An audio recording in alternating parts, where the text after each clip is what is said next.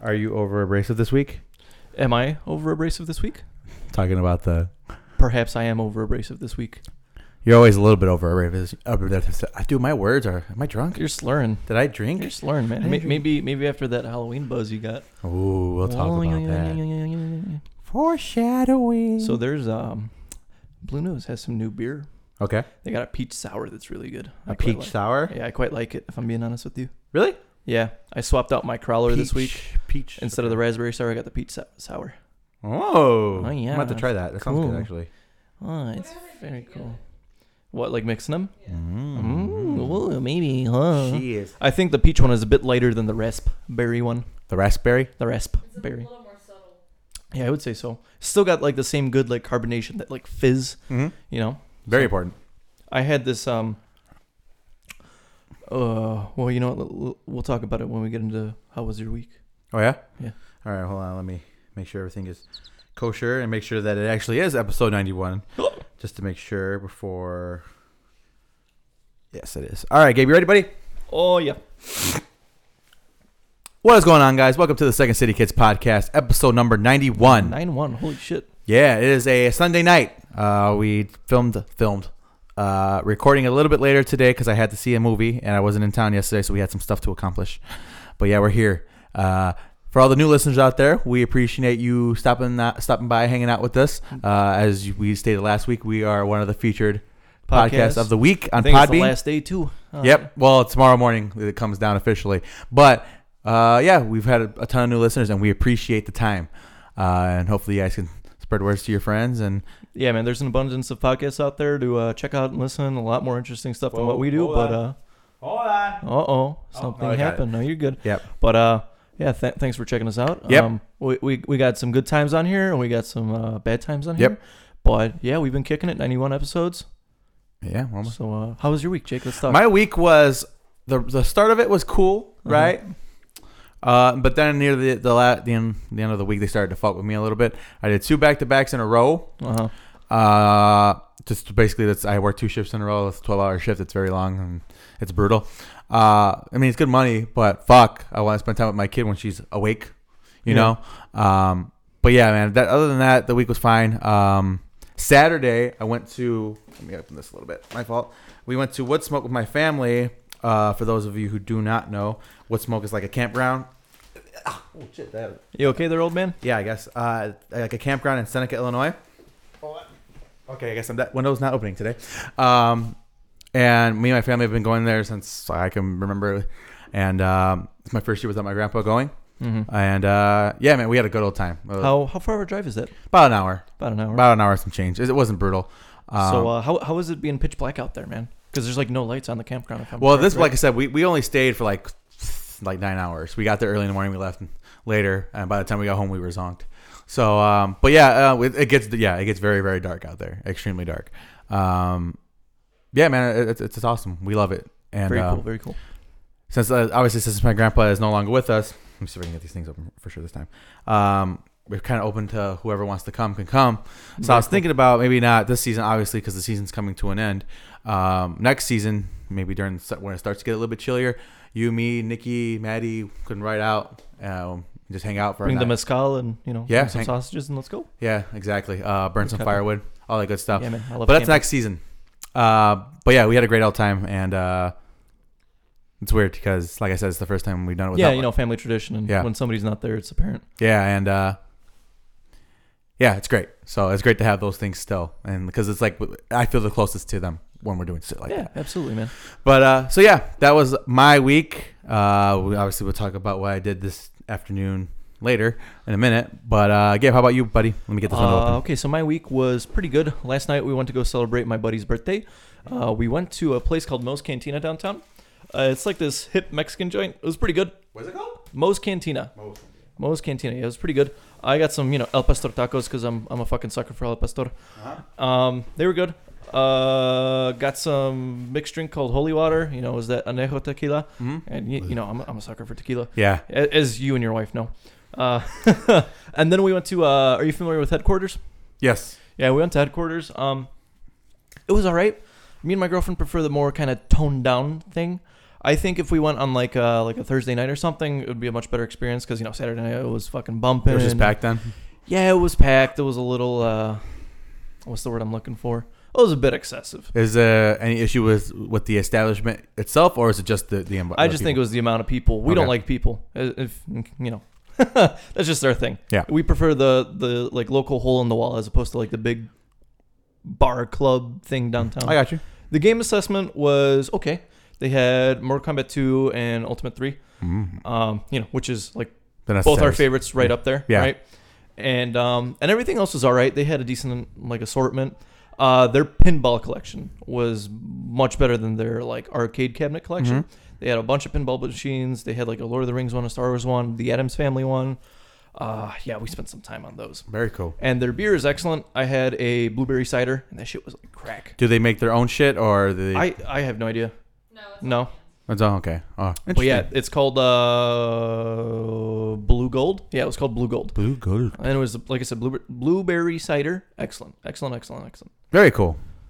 So we got some notes, and Mr. Beerman over here is going to talk to me about the inflating prices. Okay, so I don't remember what. It's a little embarrassing. You don't remember your topic? Yeah, I don't remember why, but like it had something to do with the Mars. The price of beer is going up because of Mars. I don't remember. See, it slipped my head. See, the stars aligning because it's not Leo season anymore, and you have fortune coming your way in the deep future, according to my fortune cookie here from Panda Express. Beer prices are going up because of Mars. Yeah, that like again, I didn't look that deeply into it. But because like it's just absolutely ridiculous. But gotcha. Beer prices. So on a gibbous moon, I should expect cheap beer prices, right? I hope so. I will let my local establishment know, and they will firmly kick me out. When you go to Binny's, be like, "Hey man, I heard it's on gibbous moon, man. Wax and gibbous, bro." Yeah. Then you'd be like, "Yeah, get the fuck out." Yeah. Get your Instagram shit out of here. Yeah, right.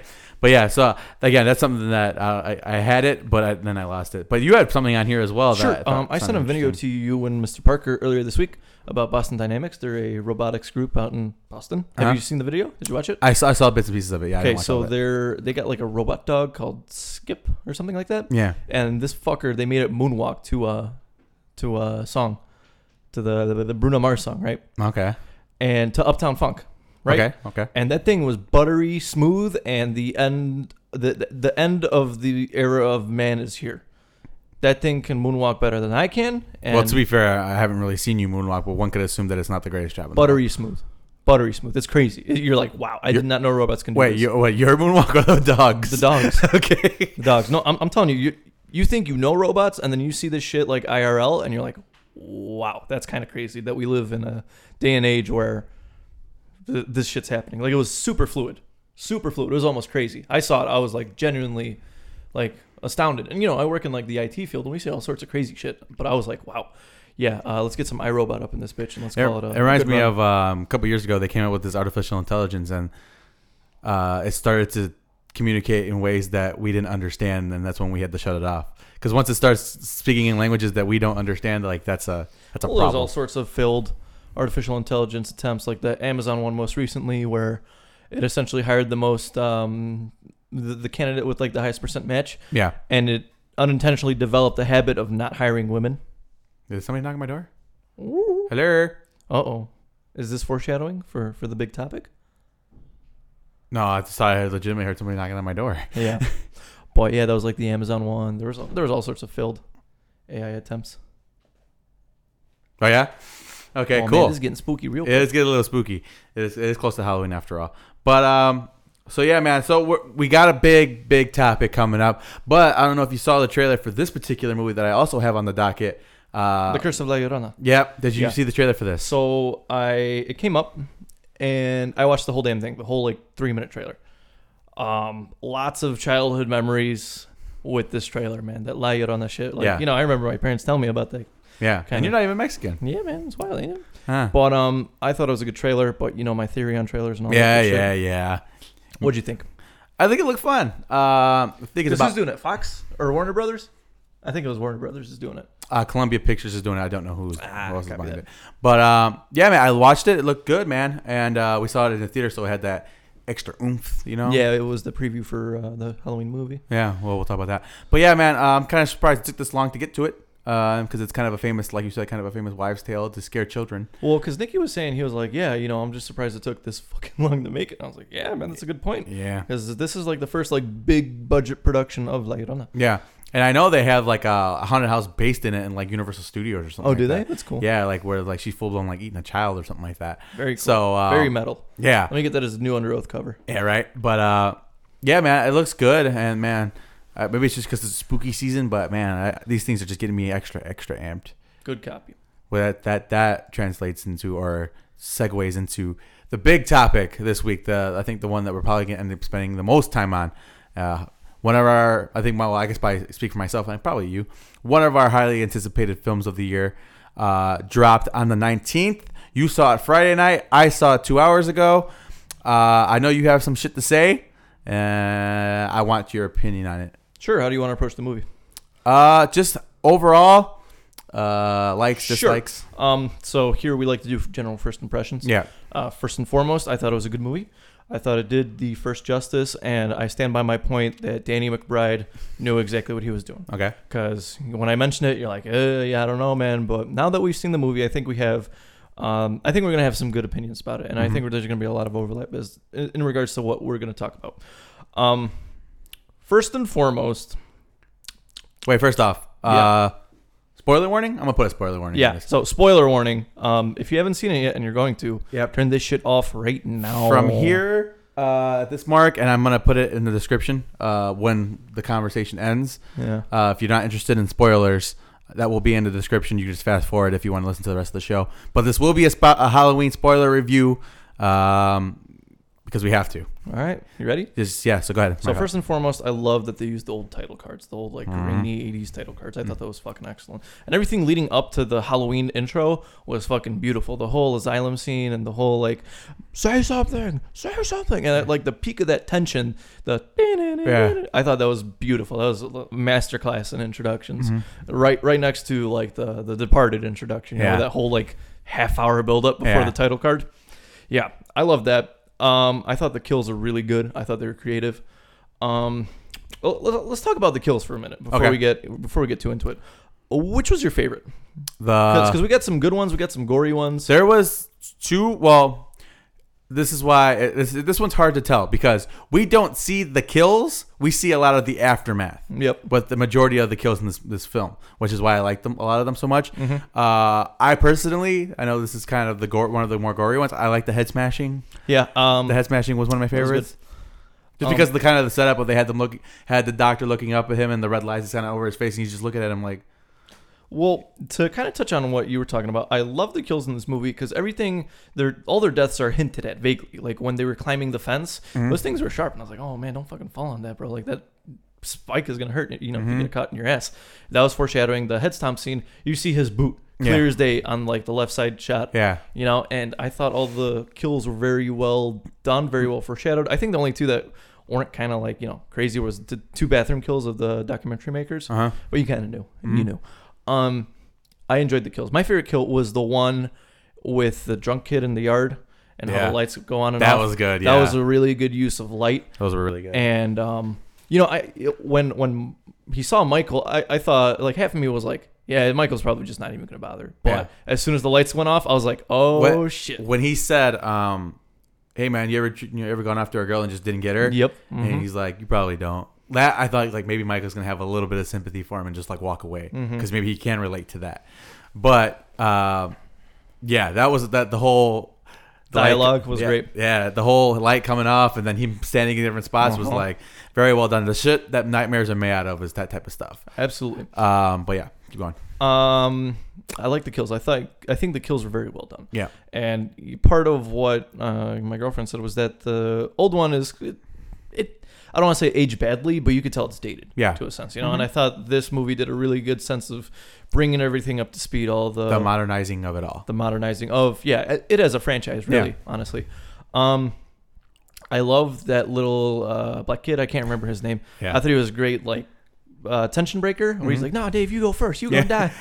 yeah. I thought that was brutally awesome. Yeah. And he like I thought that was great.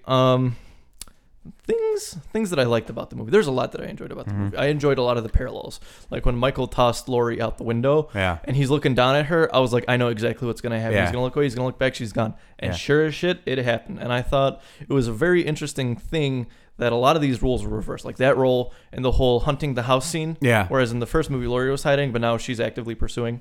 Yeah. I thought it was beautiful, honestly. I love the kind of that sort of like even small symbolism, you know, where you had Laurie as like this fragile kind of 17-year-old girl in the first movie, and now she's gone total badass, ready to hunt.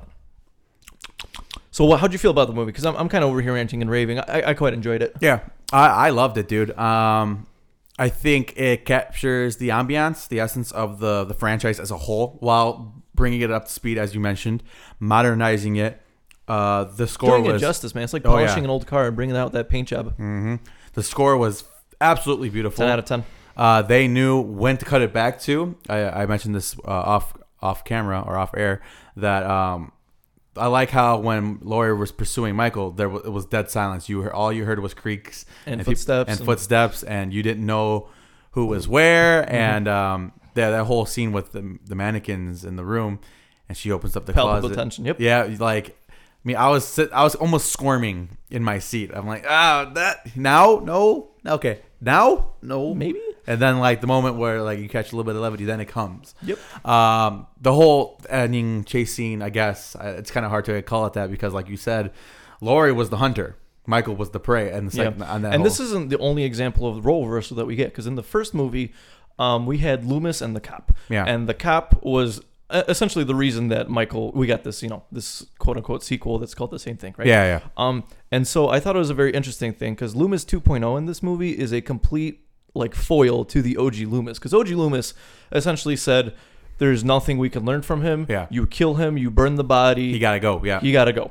Whereas in this one, I don't know the damn dude's name, so I'm gonna call him Loomis 2.0, was like, I want to know what it feels like to kill. I think this is so fascinating. We can't let him go. Yeah. And essentially, the cop in the first movie didn't kill him, but now going to this, he is the one hunting him down. Yeah. And he's like, I fucked up. We got to put this to an end. Michael's out, this and that. And I thought that was a very good kind of like role reversal of the two. And those two characters complemented each other very well. Yeah. Whereas in the first movie, they had very little direct interaction. It was towards the end of the movie where Loomis was talking to the guy that, shot him and didn't kill him. Yeah. So I thought that kind of dynamic brought a lot more depth into this franchise and kind of breathing like fresh life into it. Yeah. Because you took essentially two very static characters and, two very opposing characters in a sense, like morally.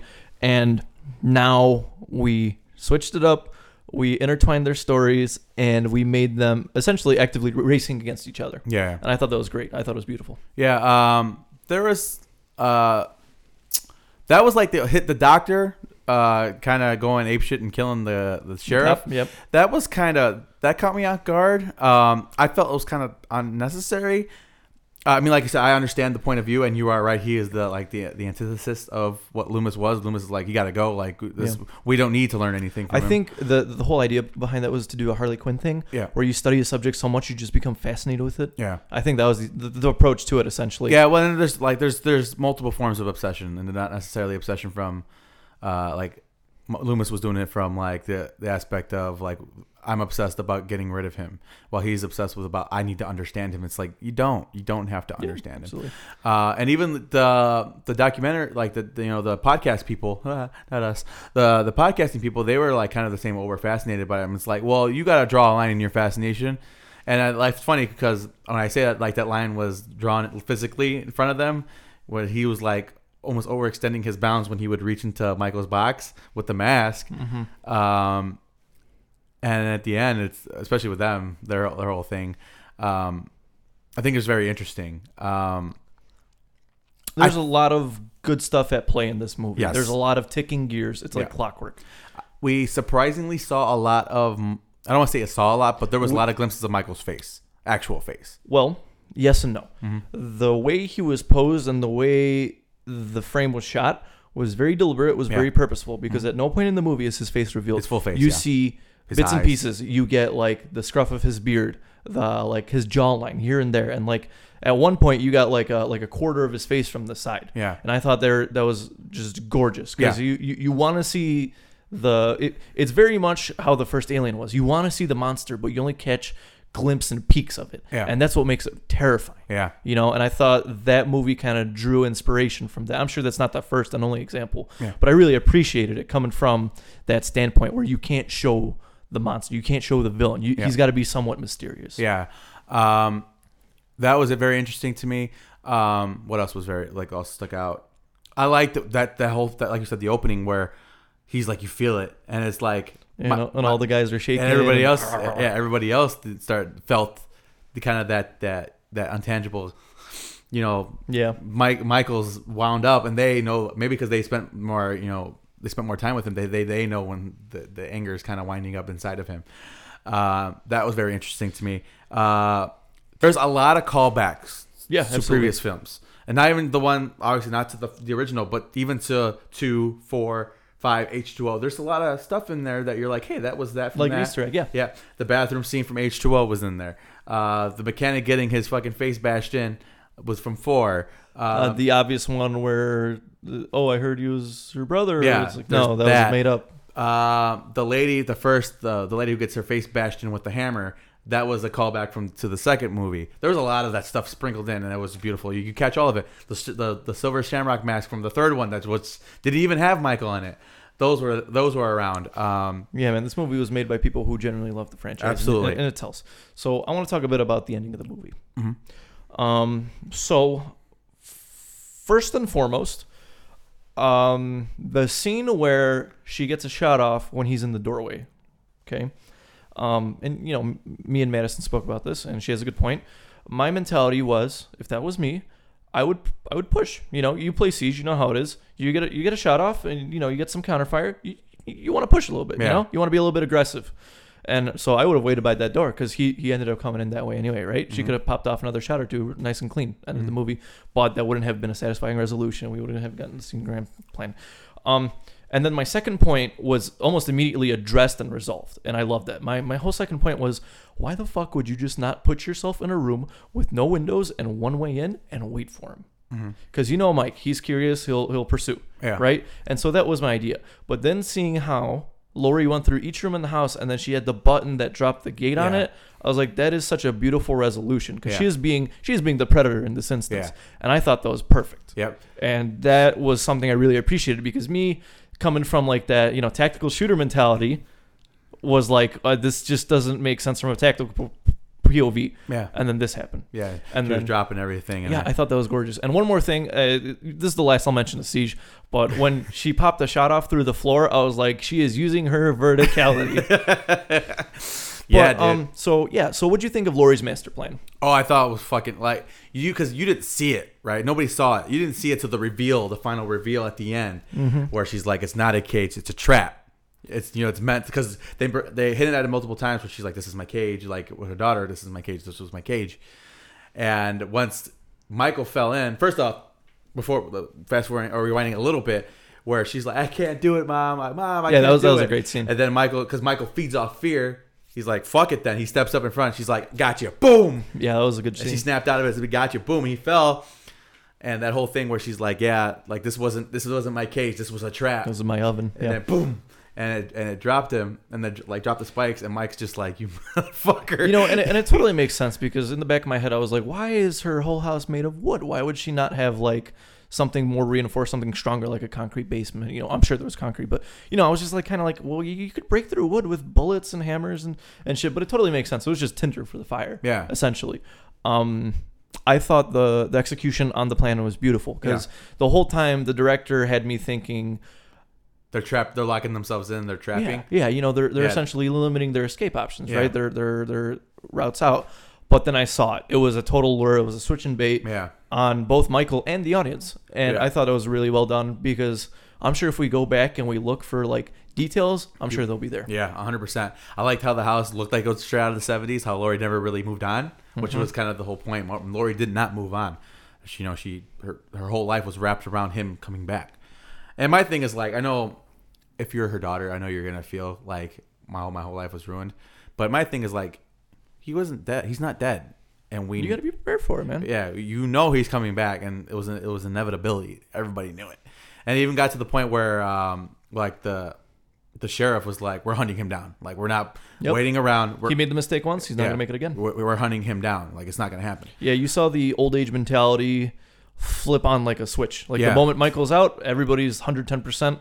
We are not going to sit here and idle by Yeah, when he inevitably comes for us. Picking people off one by one, which is something I wanted to talk about because in the original, he seemed like he targeted and deliberately attacked Lori and her friends, right? Mm-hmm. It's like when he got out, he got fixated on them and he attacked them. In this particular movie, he felt like he was just mercilessly walking from house to house almost. Just Michael Myers is a force. He's very much like a hurricane, tornado, whatever you want to Yeah. compare him to. If you are in his way, you are a victim. Yeah. And that's just the way it goes. Now, I want to talk about something that me and Adriana said, if it happened, we would walk out of the theater.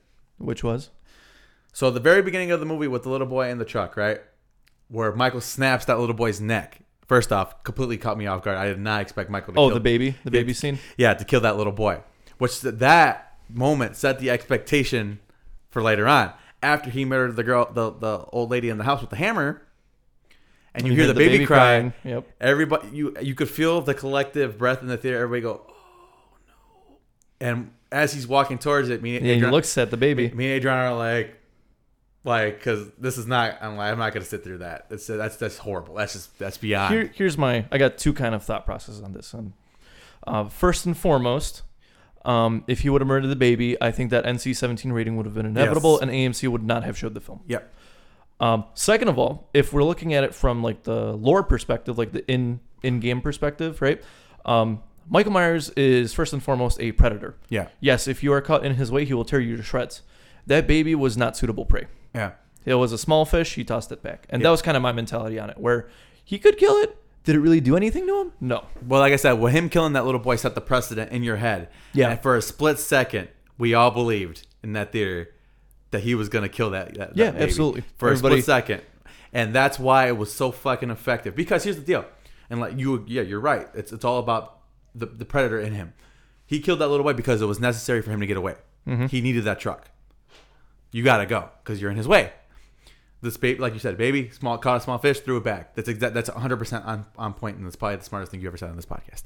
No, okay. Wow, okay. No, but it's a great analysis. But like I said, for a split second, we all believed it. Yeah. Well, because Michael we could assume that he's conscious, right? Mm-hmm. That he has some sort of sense of understanding. Yeah. And because he also let those two kids go that bumped into him, Mm-hmm. but they didn't see anything. They weren't witnesses. He didn't do anything because he didn't need to kill them. So in a sense, you could say that Michael is a smart predator. Yeah. He only kills what he needs What's to. necessary. Yeah. Because everybody who's kind of seen him and caught up with him has either one triggered him, which I would argue would be the point of that kid in the backyard. Yeah. Because there was essentially no good reason to kill him other than maybe the fact that he said that line, and that's what what got him. But everybody else has been a victim of necessity. Yeah. Because they saw something, because they were in the way, because they were trying to fuck with them, They had his, or they were related to Lori in Yeah. one way or another. He had his costume, though the mechanic got it because he needed the coveralls. Uh-huh. The podcast people got it because they had his mask, and you know what I mean. The little boy got it because he needed the car, and like I said, after that, he just becomes like a fucking plague in Egypt, just house after house, just murdering. everybody. Maddie argued that because he did not kill the baby, there's probably going to be some sort of argument that Michael has maybe some good in him, and I'm not fully convinced of that, but I could see where an argument would form. Mm-hmm. I prefer my Predator argument a lot better because Yeah. it just makes sense to me. Yeah.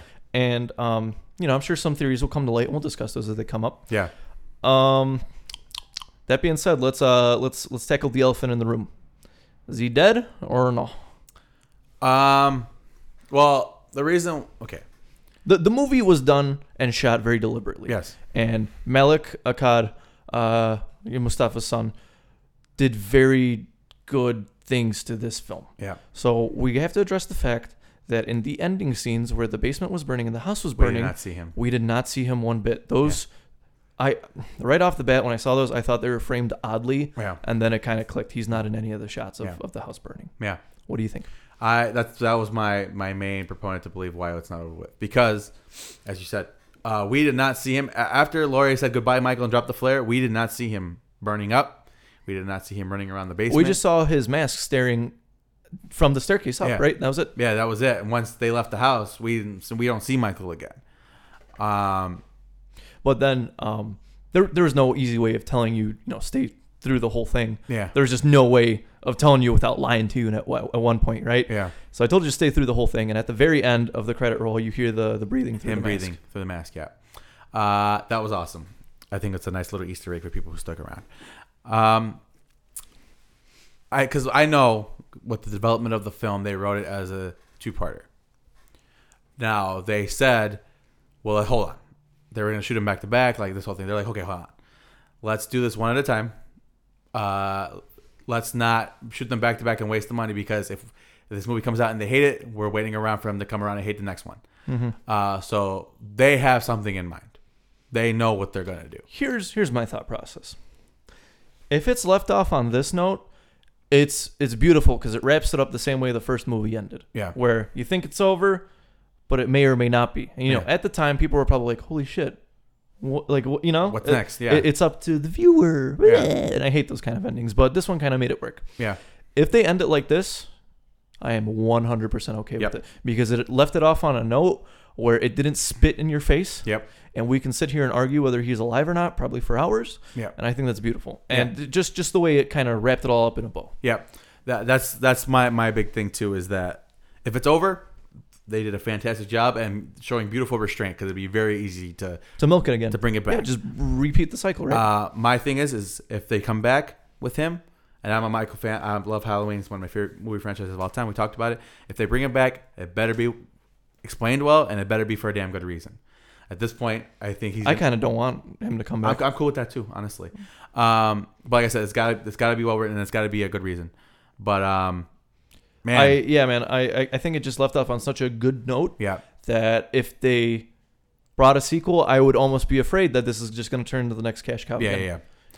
For sure. And man, there were so many good high moments in this movie, and I mentioned it before, and I think this will be a good kind of wrap up for our review. But this movie was done, constructed, filmed, shot, directed, produced by fans of the series, and that's what we need more of in the music industry. Halloween has had its high points, music, and music, and Halloween has had its high points and it's had its fucking low points in the series. Like any of the long-running slasher films, the Friday the 13th, the Nightmare on Elm Street. Some would argue that the Friday the 13th are all low points, right? Yeah. But yeah. That being said, you have people that genuinely care about the product, putting love and effort, time, and hard work and sweat into this product, and it goes to show that it is achievable. Yeah. And this movie encompasses the feeling of Halloween, the beauty of the franchise, without beating a dead horse. Yep. But still incorporating all the elements we loved, the ferocious nature of Michael, those kills, those and even bringing in some of the low points, like the Rob Zombie scenes, where some of the scenes are off screen and you don't see it, but you see the aftermath, kind of like how you mentioned. And that's beautiful. Yeah. That you can incorporate elements from other movies, from other adaptations. Yeah. And I thought this movie paid beautiful homage to what is Halloween. You know what it is? To me, it is Halloween's greatest hits wrapped up into one nice little CD package. Absolutely. So to speak. That being said, I'd kind of want to. You got any closing thoughts? I want to kill the last line with the. Well, yeah. I'm sure you got something good. So obviously, if you're a fan of the franchise, see it. It is a must see. If you have a minimal interest, you're gonna love it because it's a modern take on a classic. If you're a classic head, you're gonna love a lot of the little things that bring back. It is funny. It's not a comedy. I saw a lot of that. It's a comedy. It had its every funny horror moments. movie has that. It has its funny moments to kind of break the levity. Icebreakers, yeah, to break the levity of it all, to kind of ease you in to a sense of comfort. But for me, for somebody who's a big longtime fan of the franchise, I absolutely adored this movie. I think it ended well, and if, like you said, if it's over with, a beautiful way to end it. And if there's something next, hopefully it's only gonna raise the bar a little bit more. I absolutely love this film. I was not disappointed by it, and we'll see what's next. What do you got? My girlfriend would like me to mention her one issue with the movie, which is at the end of the movie, she looked over to me and she said, all I wanted was to see a crispy piece of man bacon burning. And she liked the movie, and she's seen 1 and 2. And, I would say she's a casual watch. Yeah. So, love it. Love it. I know it's probably up there in your top 3 for movie of the year. I would say it's definitely a contender. I'd have to review and see kind of, like take a look back at what came out this year and get back to you. But it's definitely a contender. Well, I haven't seen that many movies this year, so I think automatically, you know what I mean? It's up there. But yeah. So, absolutely good review. Good movie. How many stars would you give it? I give it like 4.5 out of 4.5. 4.5. Because you know me, if I give it a 5, you better go out and fucking see it right after this podcast. Yes, sir. But yeah, so that's the Halloween talk for this week. That's at the 35-minute mark. Oh, so we have some scattered topics. Nothing too crazy. Yeah. I wanted to touch on this. You know what skateboard is? No, I don't know what skateboard is. So it's skateboard without the vowels, right? And it is this game in development by this guy named Kevin. It is the spiritual successor to the skate games, to the Tony Hawk games, and it looks fucking great. He is bringing back the muscle. And I know that we're big fans of the Tony Hawk franchise. We grew up on that. We live, breathe, and love Viva La Bam, right? Yes, sir. And this game looks like everything we love. And this man made a Spotify playlist of all the songs he wants on there. And he firmly stated, I am not releasing this game until every artist on this gives me the green light. He has artists like him, Slipknot, all these great bands, Rage Against the Machine, shit on there. Some stuff that's been on some previous Tony Hawk tracks. Some stuff hasn't even seen the light of day on Tony Hawk or Skate. And that being said, I will send you some footage, but this game looks fucking phenomenal. Yeah, send me that. It caught me off guard because this is like, I feel like we're one of the few kind of people that are still talking, raving, and ranting about the good old skate days, right? Yes, sir. And the Tony Hawk days and stuff like that. But this man is bringing the nostalgia back full force. Cool. So I wanted to toss that out there. That sounds fun, bro. I'm Very cool. I'm looking forward to this project as well. This is also you. I'm also. Yes. So have you heard of Nike and Uzi? I've heard of Nike, the company, and Uzi as in the gun or as in the rapper? Neither, actually. Ooh. So Uzi is a esports player. He plays League of Legends. Okay. And Nike just signed a deal with him. And this is the first ever Nike deal with an esports, what do you call him? Gamer? Athlete? I don't know. Esport. Let's just call him player? gamers. Let's call him gamers, right? An esport player.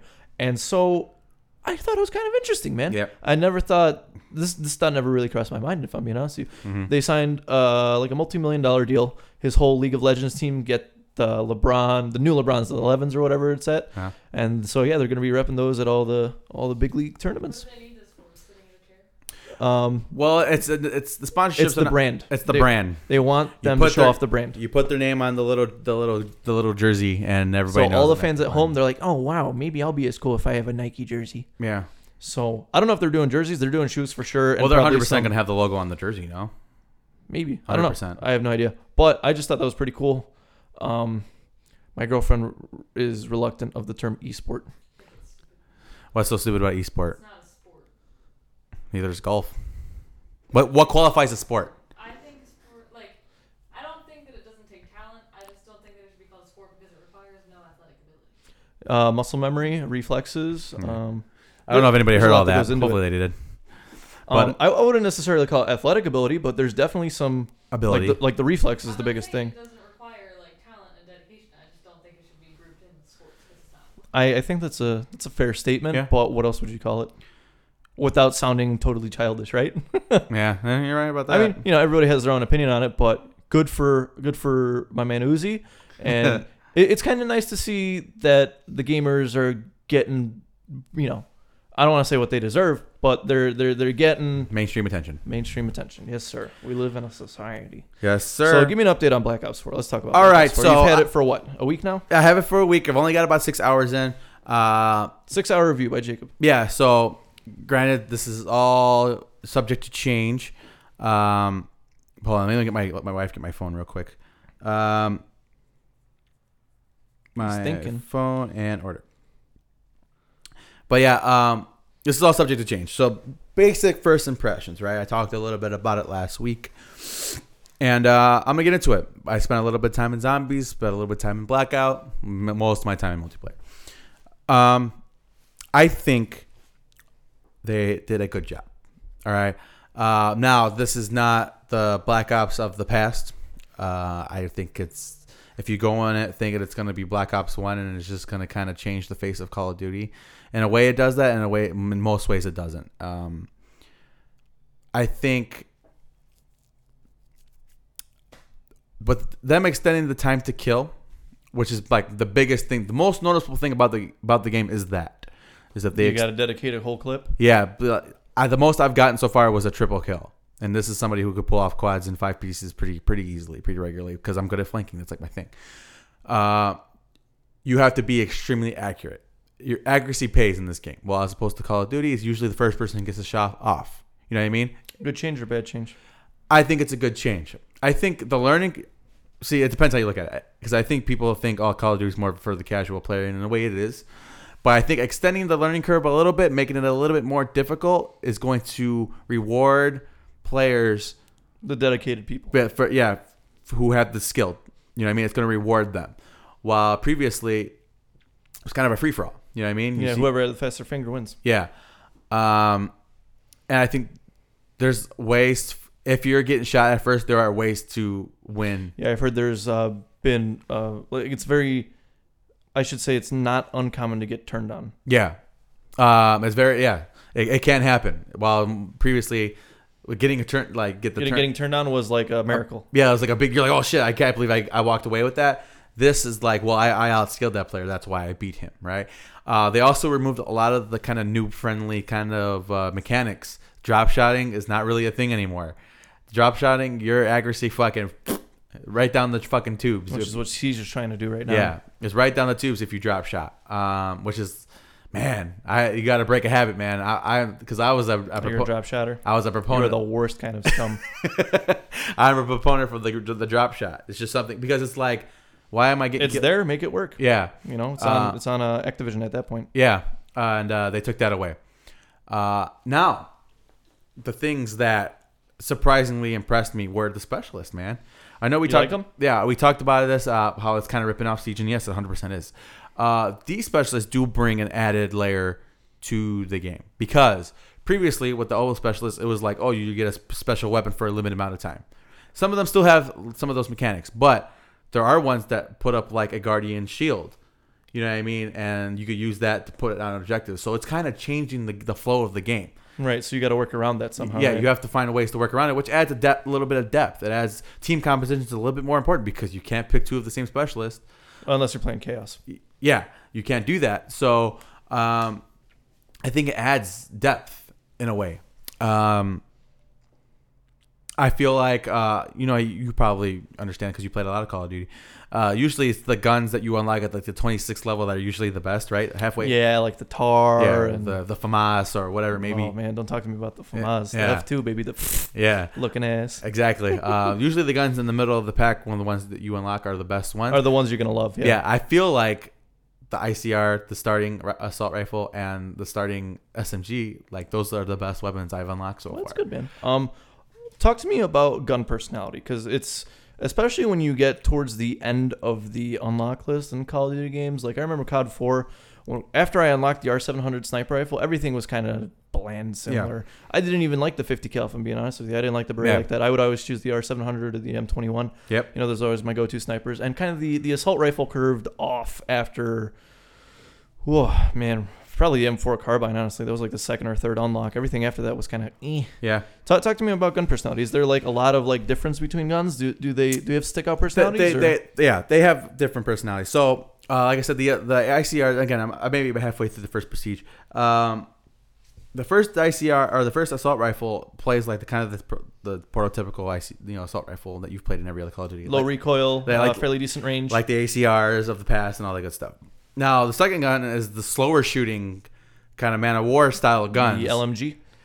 A little LMG. The slower shooting kind of assault rifles where it hits the harder. C91s? Yeah, it hits harder, but you got to make sure your shots hit, because if you don't, you're going to get turned on. You're going to, the gun with the higher rate of fire is going to get you. I personally like those type of rifles because I feel like I'm in more control. And like I said, they have a new class of rifle. It's called the tactical rifle. Those are where the DMRs of the world and like the burst rifles come in.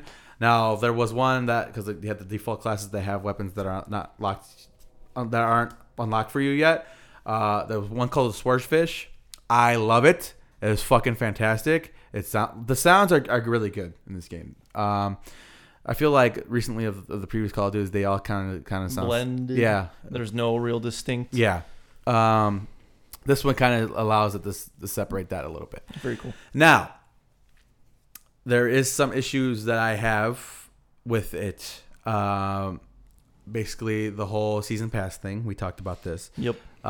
There is stuff on the disc that is locked off to you, even though you purchased the disc. Yeah, welcome to 2018. Yep. Now people are like giving Activision like, oh, you're doing a great job because we don't have loot boxes. Those are coming.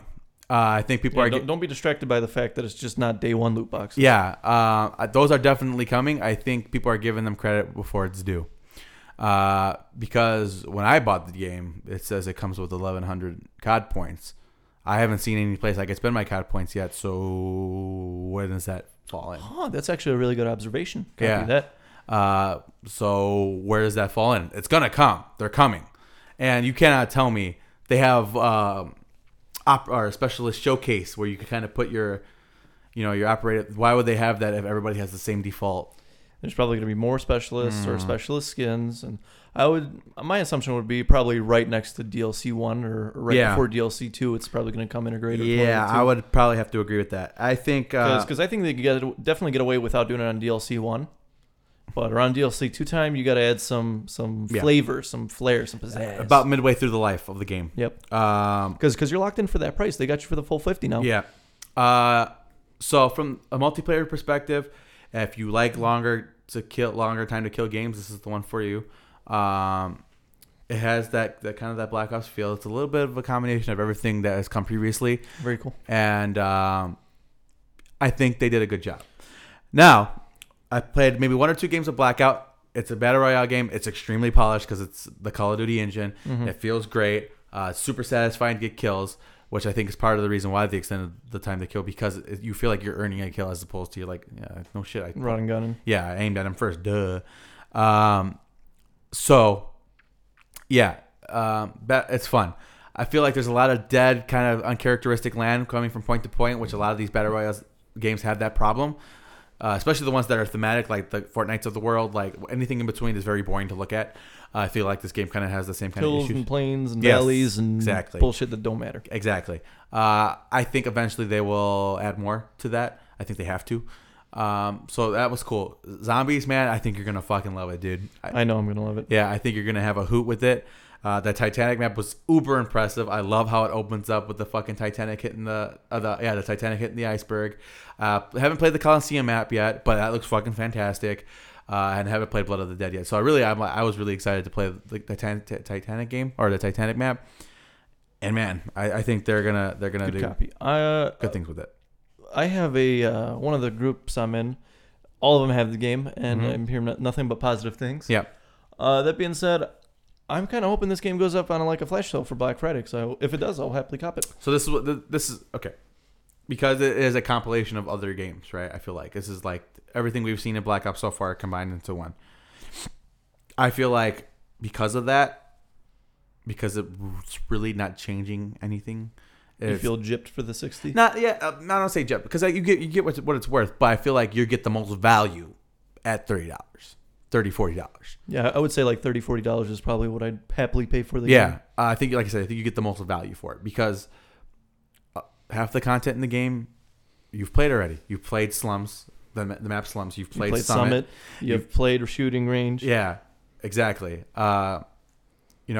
I feel like you've played a lot of this stuff already before. And don't get me wrong though, because I hate coming into a new shooter of any kind and not knowing maps. It drives me fucking nuts. So I'm glad that they have those games that you're like, I know this map. Or you just get eased into it. Literally like the back of my hand. However, because because the game is built differently, a lot of those new maps, especially on like Domination, you could get spawn trapped better than any other previous Call of Duty game I've ever played. Yeah, I've heard the same. And there's a lot of, the spawning system goes through a lot of changes throughout the life cycle of any Call of Duty game. So I'm giving them the benefit of the doubt for now. But again, subject maybe to in a patch they'll update the spawning system. Yeah. So subject to change, but hopefully they get that fixed. Because if you get locked down, if your opponent got CB, you ain't getting out. Copy that. So we'll see. So overall, I'm enjoying it. I'll give it a 3.5 out of 5. For now. Yeah, for now. Subject to change. It can go up. It can go down. I don't know. But overall, I'm enjoying it. I think copy that. So, like I said, I kind of wanted to pick this game up. However, I just got my Thunder back That's me knocking on wood or drywall in this instance. Yeah. I just got my Thunder back in Siege. Okay. We're full blown Riri right now. It feels great to be back in the flow of things. Okay. Yeah, I was in a real low point, and thankfully I didn't play any ranked games. Yeah. Because, I hit that point in the season where I'm just like, what the fuck is going on? Why am I being so stupid? Right? And now we're starting to build back. I played like a 6-1-2 game the other day, and I felt fucking great. And I was like, yes, we are back in business. We're going to get the rank up.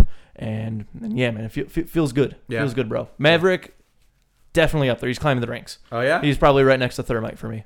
Ooh. Honestly. He's just...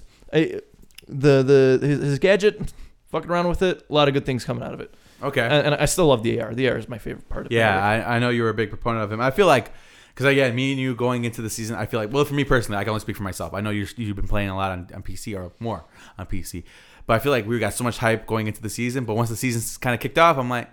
Well, because when the season kicked off, it was like a week after they did the discount, the free-to-play weekend, right? Yeah. And so maybe I ranked a little bit higher with less effort because there was all these fresh kids on the block, Yeah, yeah. And then once people started learning the game and getting back into it, that midpoint was when I started dropping ranks. Okay. As happened last season. Yeah. We won't get into that. I've had some excellent games. I've learned Blitz. To an extent, he's nasty on Favela. You cannot touch me on Favela with Blitz. How's Favela treating you, man? Because I know you weren't around. I love Villa. Villa's like my number 2 map right now. Okay. I love Villa. Because I know that, like I said, I knew you weren't. I hate Cafe. I've hate the map. I think all the defense points are garbage. Cafe? I hate Cafe. That was our map, bro. That was our map, and I just don't like it anymore. I think that I hate Train. I've always hated Train. Mm-hmm. I think Reading Room's kind of garbage. And then Cigar is okay, but you're still kind of naked, man. You got like one nut out, Like you can have one nut covered, but the other one's still going to be out. You don't have a full set of pants right here, And that's kind of my issue with it. I have no big problem attacking, but defending is just like so... It's so unnecessarily claustrophobic in a sense, which is kind of counterintuitive because if you're playing Cigar, it's a big open area, but it just feels like you're so restricted. Yeah. And Cafe has dropped a lot for me. Villa's probably my number 2. Chalet's still up there for me. What else? I'm like going through the maps in my head now. Consulate, fucking great. Bank, fucking great. I would say Consulate's my number 1, honestly. I love Consulate? I love playing Consulate. Huh. So what's the worst then? So is it at the rock bottom here, or what are we looking at? I think Skyscraper is my least favorite. Wow, that's so weird to me. I don't mind Tower now. I actually don't mind Tower. Tower, I think I like it more because it's not ranked.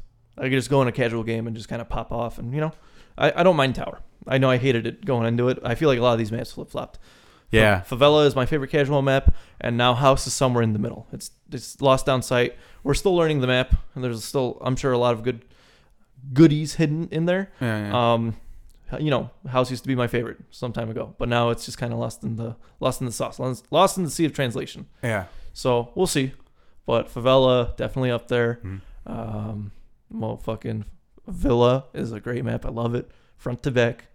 I love attacking, love defending. Except on it's not. Is it Bomb? Yeah, I think it's Bomb where it has that weird plant site right next to the skyline where you can drop in through. Oh, okay. It's surrounded. That's my only complaint, but there's another Bomb site. Yeah. But yeah, man, I love it. That's kind of my Siege update. You're back in Siege, huh? I think I'm like Austin Powers at the end of this third movie. I want to say, I've got my mojo. That was 2. Yeah, my bad.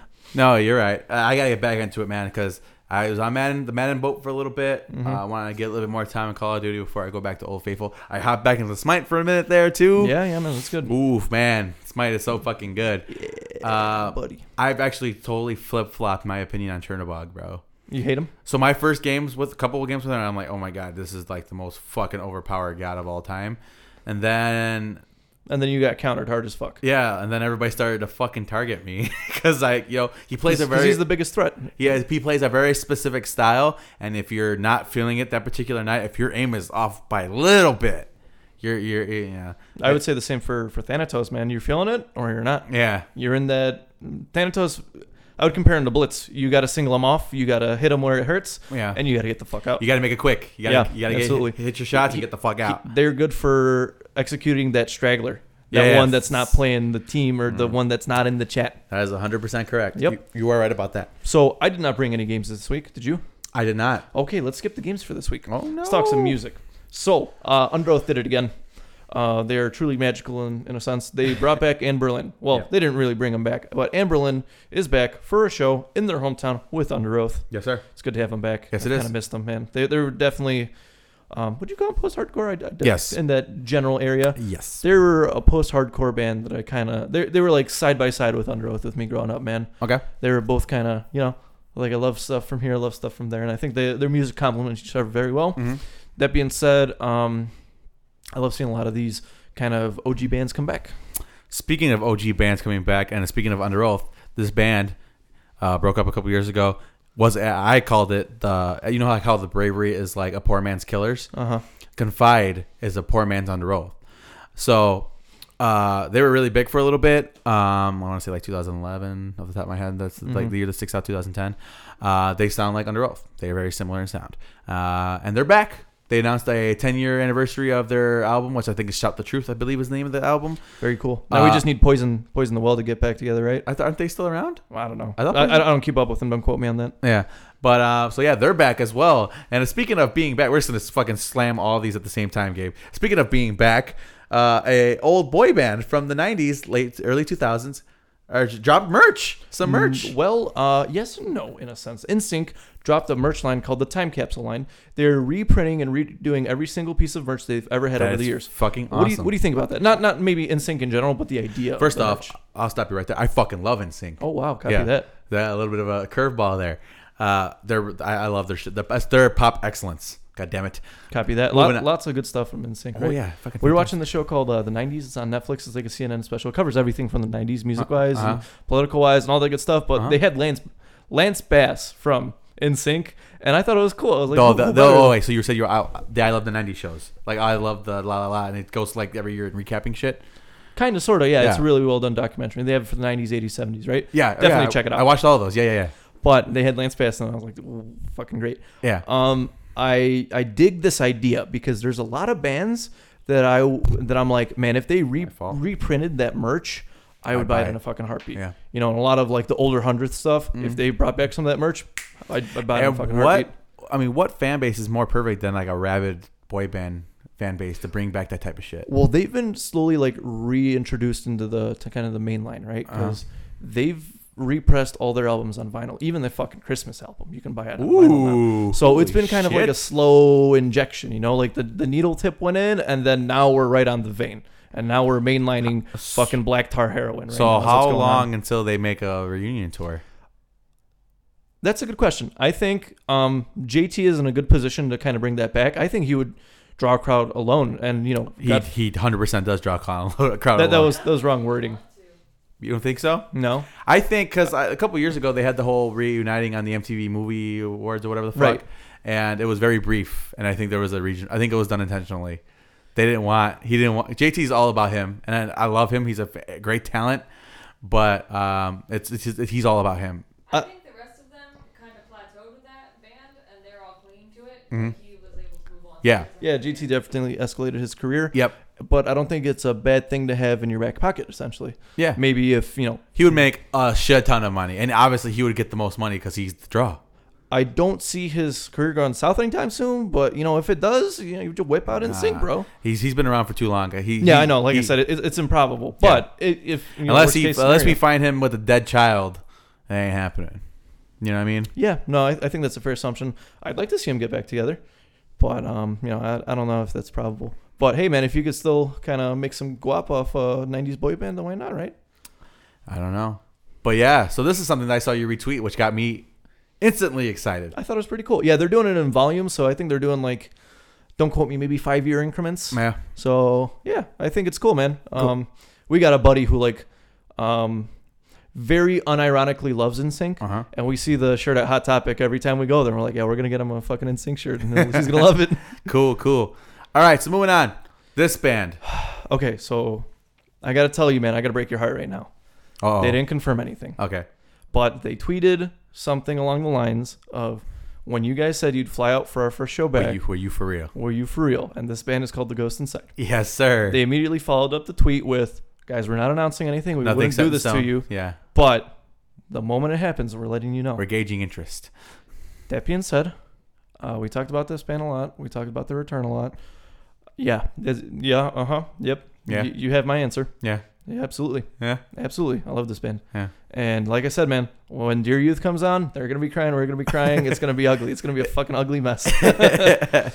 Yeah, man. This is well, at the fact that they're even like teasing it is, I think, is a good sign. Yeah. So I mean, I know a lot of people would be in a position where they don't want to talk about it. They don't want to look at their former selves, but these guys, they're passionate about their music, Yeah. which I think goes to say a lot, because I would say a lot of these like emo bands and like mallcore bands that are around in there. somebody's been listening to Punk Rock MBA. Yeah, man. Well, he raises a lot of good points. He absolutely does. Some people are in this for the money.